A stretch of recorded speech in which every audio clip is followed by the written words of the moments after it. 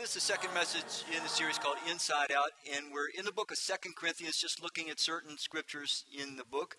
And in there, we get these little glimpses where we get a picture of things that God sees inside of us once we've been returned to Him, once we put our trust in Christ our Creator and become His followers. God starts showing things that we can be. He sees us in a certain way, and if we can see it too, it's meant to catalyze us to cooperate with Him in becoming who it is He says we can become. Now, I want to start today by getting you to think about something that it's kind of obvious to us. We are a people, we are a culture that never get enough of stories. When you think about it, we are constant readers. We're reading stories. Even music is full of stories. If you listen to the words, at least some of the music is full of stories.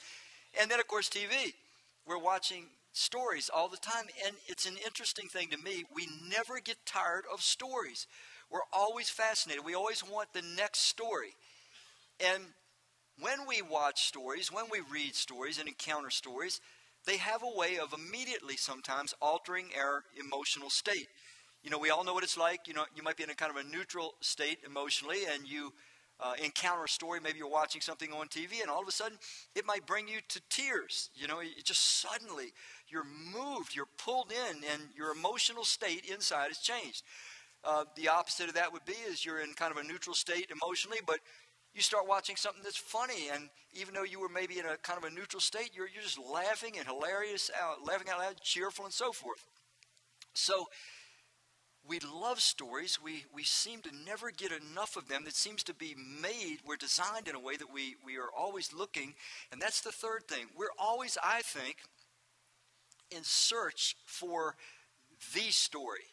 There seems to be this elusive story. There's this ultimate story. There's this better story that knowingly or unknowingly we always are, I think, in search of. We're always looking for the ultimate story, the story that really answers all questions, that tells us who we are, where we came from, why we're here, why are things as they are, what's going wrong, who's going to change things, is there hope, what about all the problems, is there any solutions, is there any hope? We're hoping, we're looking for a story that's the ultimate story, the better story, better than all the other stories together. Now, there's a last point that I want to take us to, and this is a little bit personal.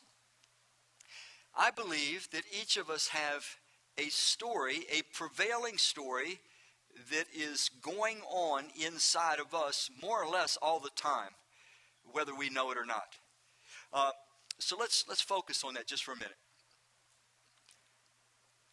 I forgot that. Let's back up a bit. I got ahead of myself. Matter of fact, let's skip that. Better yet, let's skip all that and let's go to prevailing story. Let's just do that today. Here we go. What's your prevailing story? And again, my assumption is that in each of us there is a story that's going on all the time. And this story, it tends to alter my mood. It tends to color the emotional state that I'm in. And it can shape and guide and drive the course of my life. Let me show you a little bit about what this is built on, this prevailing story.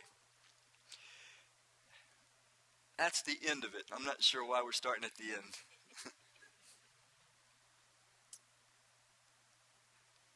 Is that where we're at now? Are we sure? Okay. Okay. Where did these prevailing stories come from? Let's go to the next one. First of all, our view of reality. We come into this world and we start to determine what we believe in, what we think is true, what we think is real. And that starts to create this story inside of us. The next part.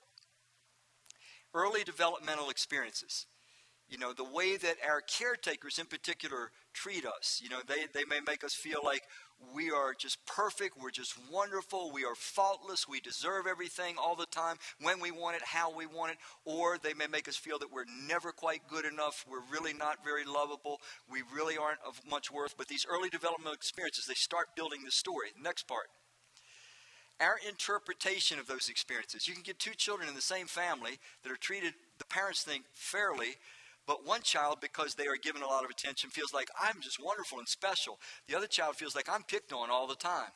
So our story is developed by our interpretation of those experiences. Next part. our conclusions about ourselves and others. So in this story, we start concluding, I'm really special. The whole world revolves around me, or I'm a loser. I'm unattractive. I'm never going to be liked. I'm never going to be loved. I'm not good enough. I'm not strong enough. I'm not ever going to fit in. We start coming to conclusions about this. And from this, we develop these coping systems. Some of us, we are full of anxiety. We're full of fear. We're full of insecurity. And so we build systems to help ourselves feel as safe as we can. Others of us, we think, again, that everything belongs to us. Everything ought to be done for us. We always ought to have our way. We always ought to have our will done. And so we start manipulating things in life to get that as well. So there's a story. There's a story, a prevailing story that I believe is going on inside of all of us all the time. Now, the thing about this story is this. This story is not to be trusted. It's not accurate, whether it's whether it's giving you a positive emotional state or a negative emotional state. It's not accurate. It's not to be trusted. And it needs desperately to be incorporated into a better story, a true story, an ultimate story. So with that in mind, I'd like you to go ahead and turn, if you would, in your Bibles now. We're going to go to 2 Corinthians, and we're going to kind of tune in a little bit about the importance of story, and in particular, the ultimate story, the better story. And that'll be page 1301. And as you're turning, I'll give you a little background. You got to understand, the Apostle Paul, he had been serving Christ when he wrote this for 21 years. And he's about 4 or 5 years since he started this church in Corinth. You can read about it in Acts chapter 18 when he started church. But picture this. He's this Jewish guy. He goes into this Greek city. He's an outsider. He's a stranger. He's a foreigner. And it's a city full of stories. Corinth was full of religious stories in particular, but there were philosophical stories too. All kinds of stories. This Jewish guy goes in and he starts telling this story about this creator that is loving and sacrificial, this creator that made everything that there is and made it with a purpose, with an intention, with a plan, who foresaw all that was going to go right and all that was going to go wrong and made provision to bring it to a good outcome ultimately.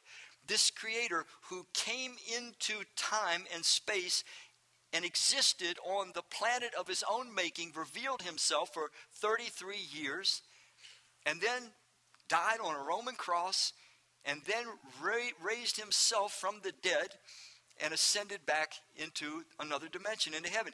Paul comes telling this story to people, and this story says that this is the answer to everything. This is the answer to all mankind's needs. This is the answer to your deepest desires. And this God, this creator, comes offering you his loving forgiveness of everything you've ever done. You don't have to be afraid at all. He wants you. He loves you. He's for you. All you've got to be willing to do is trust him and essentially want him too. And then you can enter into his everlasting kingdom. It's a story that ends well.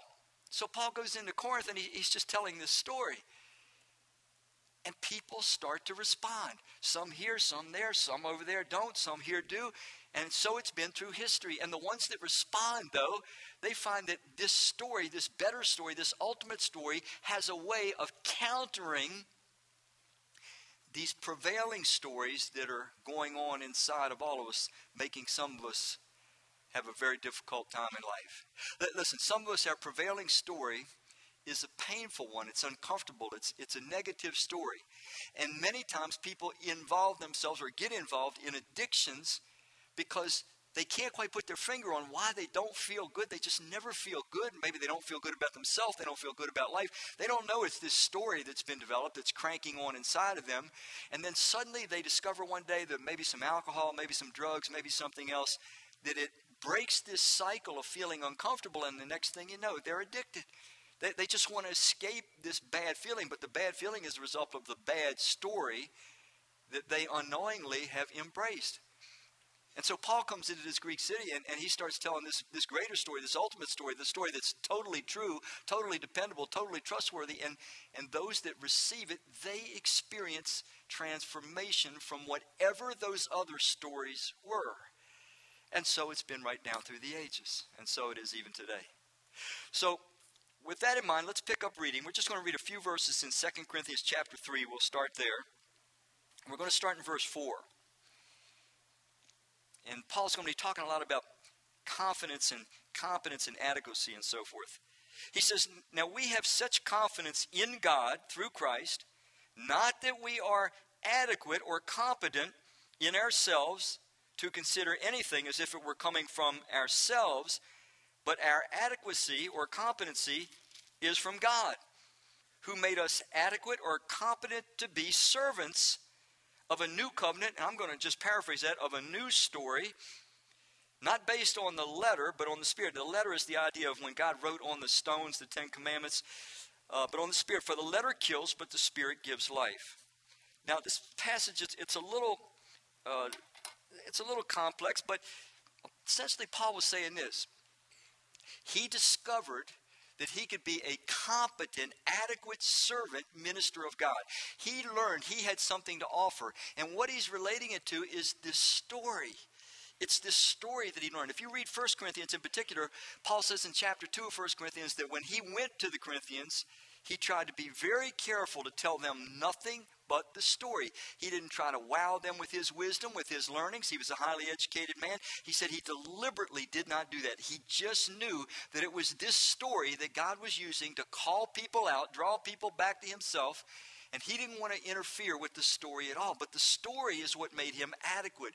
An adequate minister, to care for, to serve the greatest, deepest needs that human beings have.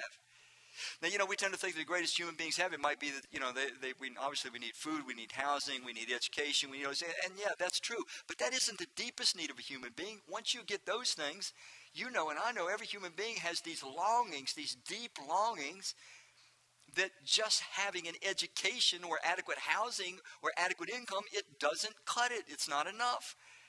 We long for something that there's no indication that humanity has been able to produce. But this story, this ultimate story, this better story, it offers what all humanity has been longing for. It offers the deliverance that humanity has longed for from danger, from living in a world that's full of fear, from pain, from sorrow, from sickness, from heartbreak, from death, from prejudice, from hatred, from division, from war, from crime. It offers the solution to all those things. It tells us, this story tells us who we are, why we have value, what we're here to do, the purpose and the meaning of our life. This story gives meaning to every experience we have in life, even the most hardest ones. It's the ultimate story. And it makes us adequate servants of God. Maybe you've never thought of yourself, if you are a Christian, if you've put your trust in Christ and you're his follower, as being an adequate minister. But because we have such an adequate story, we are adequate ministers. You hold within you the story that can change eternally somebody's destiny and life in this world and in the world to come. So let's ask ourselves, why is it that this story causes us to become so competent? We're competent because of the full revelation of God in Christ. This story is about the creator of the universe who comes into the world of his own making and reveals himself physically, in physical form, as a human being for about 33 years. Here's a simple thing that John says in the Gospel of John, chapter 1. It says, in the beginning was the Word, notice it's capitalized, and the Word was with God, and the Word, what does it say? Was God. This Word, it's a person. No one has ever seen God. The one and only Son, this is what the whole passage is talking about, is himself, what does it say? The scripture is redundant, folks. It's redundant. Occasionally I meet people these days, and I'm going to come back to that passage, but occasionally I meet people that they say, I think Jesus is a good man. I think he's a good model. I think he's a good teacher. He might have been a prophet or something like that, but I don't believe he's God. Well, you have a problem, because he claimed to be God in the scripture. He offered forgiveness of sins. He said that every human being would stand before him for judgment. He claimed that he was the one that had the power to give eternal life to others. He claimed to be God. So, as C.S. Lewis once said, he's either truly the Lord, like he says he is, or he's a liar, and there's no indication in his character that he's that, or he's a lunatic, and there's no indication in his character he's that. When a person takes a stand and says, I believe Jesus is a nice person, good person to follow, but he's not God, you have a problem. You have now put yourself and your opinions above God and above lots of credible historical evidence that Jesus is, in fact, God in flesh. So it says, the one and the only Son, who is himself God, and is at the Father's side, he has revealed him. This story is the best story. It's a better story, ultimate story, because we now have the full revelation of God. In the Old Testament, they didn't. The Old Testament was the beginning of the story. It was not adequate. It was not adequate enough to change people's hearts from the inside out. We saw that this God had good commandments, but the good commandments just made us feel bad because we couldn't keep them. And that just made us feel more afraid and more guilty. But the rest of the story, when God came in flesh, in fullness, we found the first thing, he's forgiving. He understands our brokenness. It's not a barrier at all with him. The only barrier is, are we willing to return to him in real relational trust? And so that's what makes this story more adequate. The old story, the beginning of the story, it needed an end. It was not adequate. The end of the story, it ends in Christ. And now it's a powerful enough story to change those prevailing stories in each of our lives. And here's what I know about you, because I know it about me. Some of us are stuck in those prevailing stories. They might not have the power over us that they used to, but there's any given day, that old story can sneak up on you. You wake up one morning, you don't even know why, but you just feel sad, or you feel angry, or you feel guilty, or you feel afraid, or you feel like you're entitled, or you feel like everybody ought to do what you want, but that old story starts to play again. And we have to go back to this bigger, better, ultimately true story.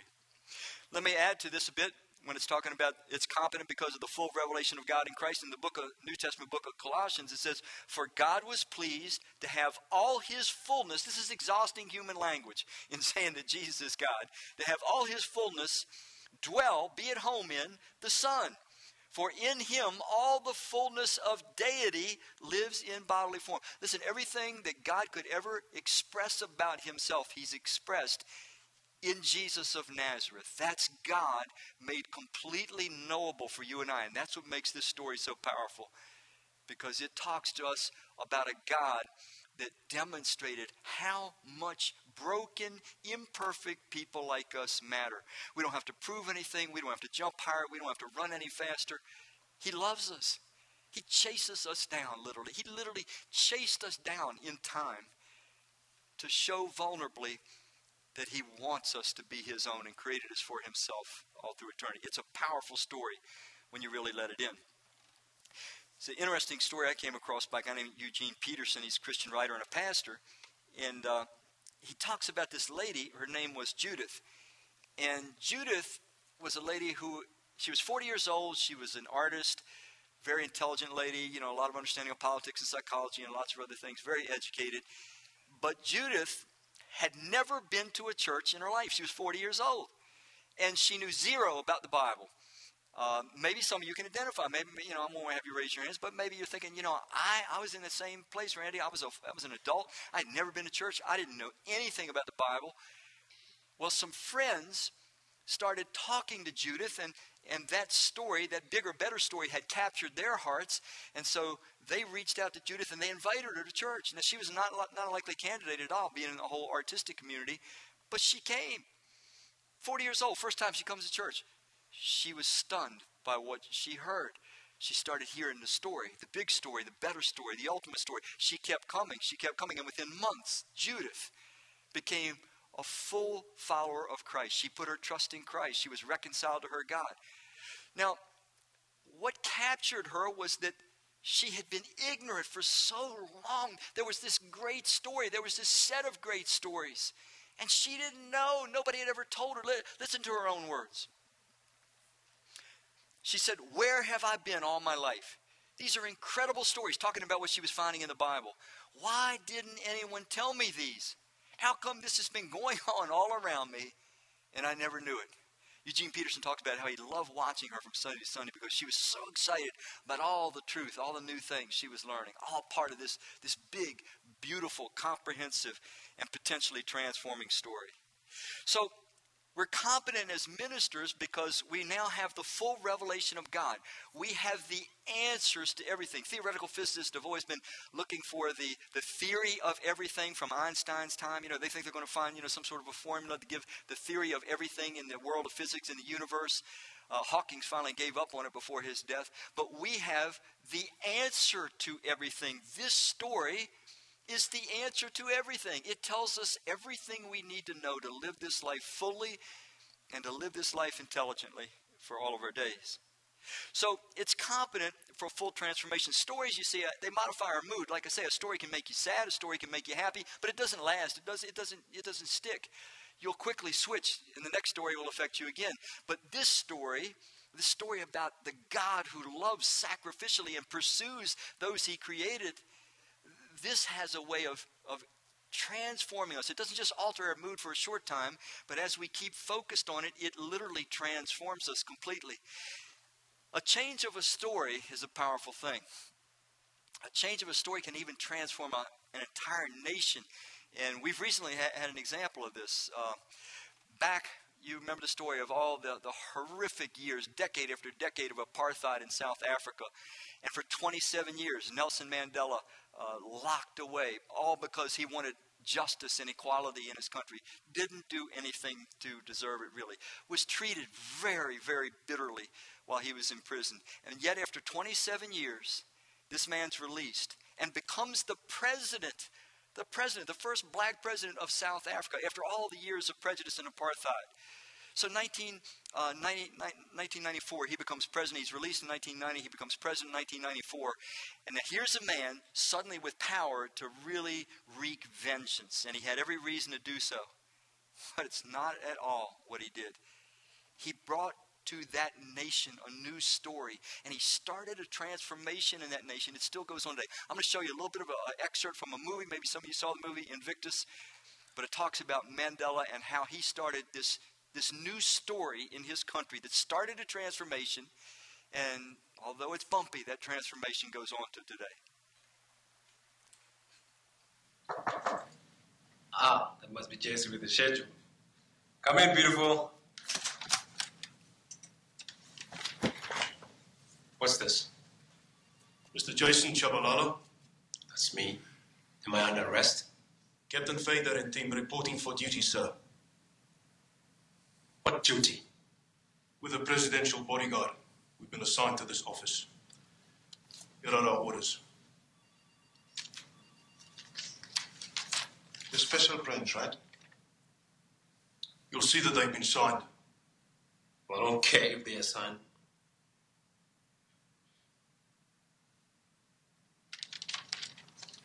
Just wait here.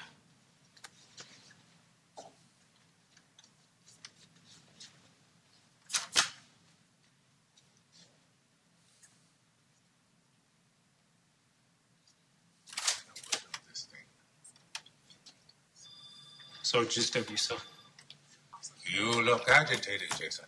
Well, that's because there are 4 special branch cops in my office. Oh, what did you do? Nothing. Well, they say they're the presidential bodyguards and they have orders signed by you. Yes. Well, these men are special trained by SAS. They have lots of experience. They protected the clerk. Yes, sir, but it doesn't mean that they have to come... You asked for more men, didn't you? Yes, sir. I asked... When people see me in public, they see my bodyguards. You represent me directly. The Rainbow Nation starts here. Reconciliation starts here. Reconciliation, sir. Yes, reconciliation, Jason. Comrade President, not long ago, these guys tried to kill us. Maybe even these 4 guys in my office tried and often succeeded. Yes, I know. Forgiveness starts here, too. Forgiveness liberates the soul. It removes fear. That is why it is such a powerful weapon. Please, Jason. Try. Sorry to disturb you, sir. It's an extraordinary story that, like I say, goes on today. And, of course, you know it's about the nearly all-white rugby team that Mandela got behind to unite this nation. But it was reconciliation and forgiveness. He started telling a different story. The man that had every reason to be bitter, it's not the story that he lived with. It's not the story that he gave to that nation as a gift. So you change the story, you can change a person. You can even change a nation to some degree. And so This story that's been entrusted to you and to me, it makes us more than adequate, more than competent. Sometimes we feel like, I don't really have much to offer anyone. I don't know what I could do. I want to help. I want to do something, but we feel inadequate. Paul is saying, no, don't ever think that way. This story is powerful. It can bring to a human being the deepest longings of their soul. It can fulfill those. It can satisfy those. Nothing else can. Money can't. Fame can't. Success can't. Having your dream fulfilled can't. Racial justice or social justice, it can't ultimately satisfy the deepest longings of a human soul. You got to get into your heart sometimes. And you got to find out what's really rooted down deeply in there. You want a world where everyone is loved, everyone's respected, everyone has enough, everyone's safe all the time. Everyone, everywhere they go, is looked upon favorably. You want a world where there's no accidents, there's no wars, there's no crime, there's no heartbreak and deceit, there's no abandonment, there's no cruelty. You want a world where there's no disease, no sickness, and no death. You want a world where everybody's happy, everybody lives in harmony, and every day is good, and the next day is better than the one that just passed. You really do want eternal life. Not only that, let me go further. You want to be a beautiful version of yourself inside this longing we have for attractiveness that usually shows itself on the physical realm. We struggle with that, and we can't do much about that. It's kind of whatever we've been dealt. But the inside, we can be beautiful, and there's a longing in us to be beautiful. This story says you will be beautiful. You will wear the image of your Creator. He's going to start a work in you through this story if you welcome it into your heart. And He'll just keep helping you grow, helping you change. You'll become loving. You'll become kind. You'll become compassionate. You'll become sacrificially good like the center character in the story, Jesus Himself. It's a powerful story. Listen how Paul talks about the power of it again in the book of Romans in the New Testament.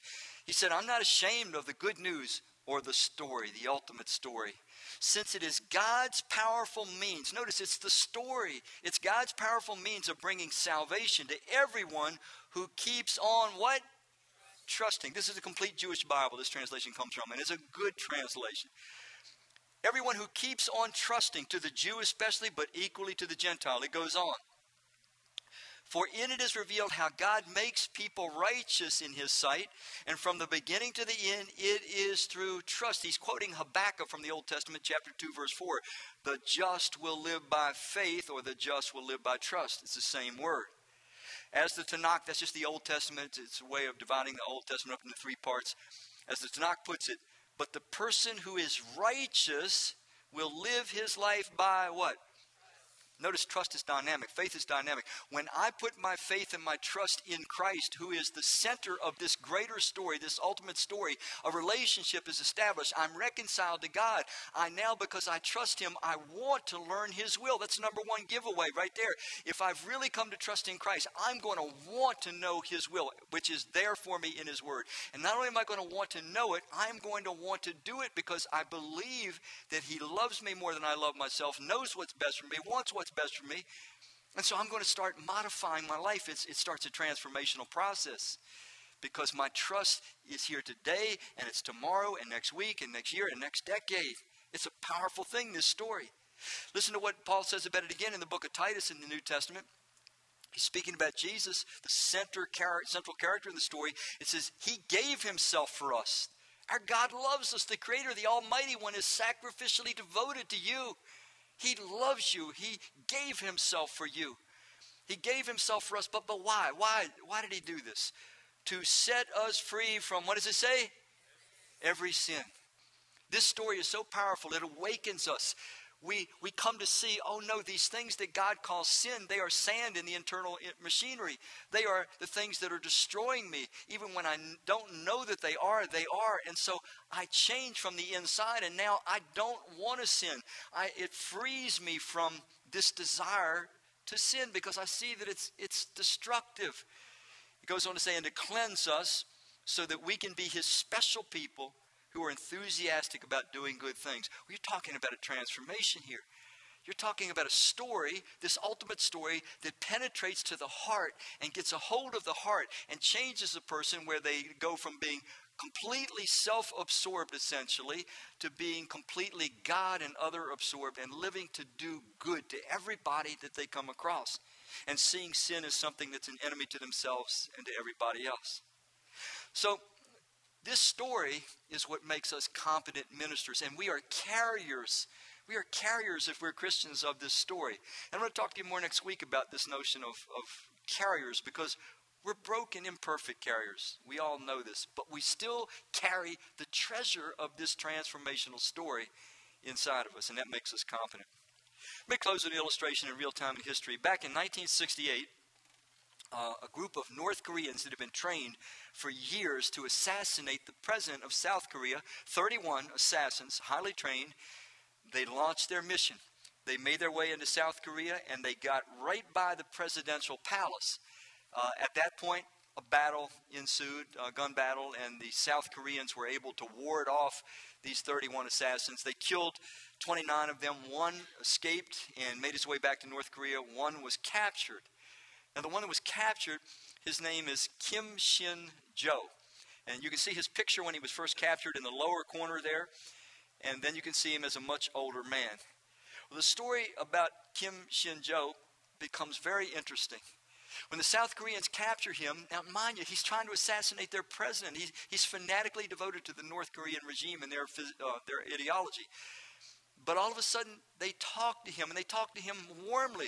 They talk to him like he's a real human being in spite of his intentions to assassinate their president. One of the generals that was regular in interrogating him, he strikes up a friendship with this guy, with this would-be assassin. This goes on for the better part of a year and a half. On top of that, people from the outside get to know about this guy, this assassin.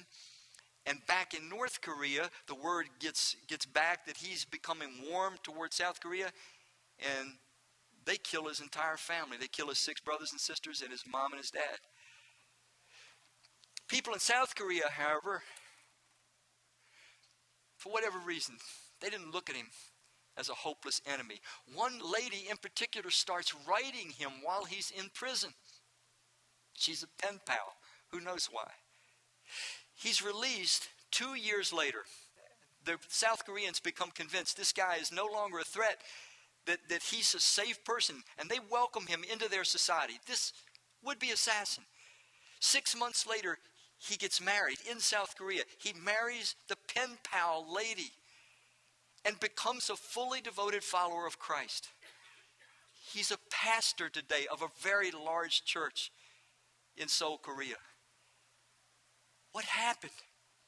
Well, that lady, that pen pal, she had the story. She had that better story, that ultimate story, that story of a God who really is there and who's rooted in history and archaeology and the prophetic evidences of his coming into this world of ours. And this God who cares about the deepest needs of human beings and who offers forgiveness to anyone and who receives anyone who will return to him in trust. And this guy's heart was captured. He marries this woman. She leads him to Christ. He's a pastor, and who knows how many thousands and thousands. In Seoul, Korea, they have enormous churches. They dwarf churches like this. How many thousands and thousands? Because the story. The lady, the pen pal, it wasn't any great adequacy or competency in her. It was the power and the competency of the story. You carry the story. If you're a Christ follower, if we just share it, maybe like the earlier story of Judith, maybe we just share it by inviting somebody. The story's captured our hearts, so we invite somebody else.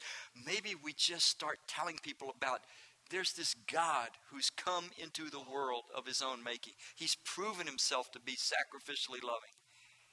Maybe we tell them our story, how his story's transformed us. We talk about who we were before we trusted Christ and how we lived and how we came to trust in him and become his follower and how different our life has been since. There's lots of ways that this story can make us competent ministers, competent servants. More importantly, this story has the power, it has the power on any given day to block out, nullify, stop that prevailing story that haunts and torments some of us to this day. That old story that's not true, it's not accurate no matter what it is. Whether it's telling you you're the greatest thing alive and you're entitled to everything you want, when you want it, how you want it, or whether it's telling you you're trash, you're refuse, you're worthless, you're awful, you're condemned, don't you kid yourself. You'll never be liked, you'll never be loved, you'll never fit in, you'll never be adequate, you'll never be smart enough, good enough. Whatever that prevailing story might be, and there's millions of stories in between, it's never accurate, it's never trustworthy. But this good story, it's about a God who loves you, has promised you not just forgiveness, but transformation and life eternal in the world that we always have wanted deep inside, the world that's already imprinted on our hearts and minds. So here's what I'm asking you when you go today. What story are you going to allow to prevail? Let me tell you, that old story, it still creeps up on me. I've been following Christ for 45 years. On any given week, that old story, it can creep up in my soul. It can color my emotional state. And I've got to once again go back to that greater story. I got to say, I am who God says I am. And that greater story is powerful to free us from that prevailing story, because it's never true. It's never to be trusted. So as you leave here today, I hope you're going to determine that the great story, the ultimate story, will prevail in you, and that you will recognize God's entrusted you with a power and a treasure that absolutely can transform the life of another. Let's pray. Our Father and our God, we thank you that you would entrust us with this treasure, this story of stories, and how grateful we are for the effect that it's had on us, continues to have, and we know can have on anyone who opens their heart to it. May your Spirit have his way in each of our hearts and lives today. We ask it in Christ's name. Amen.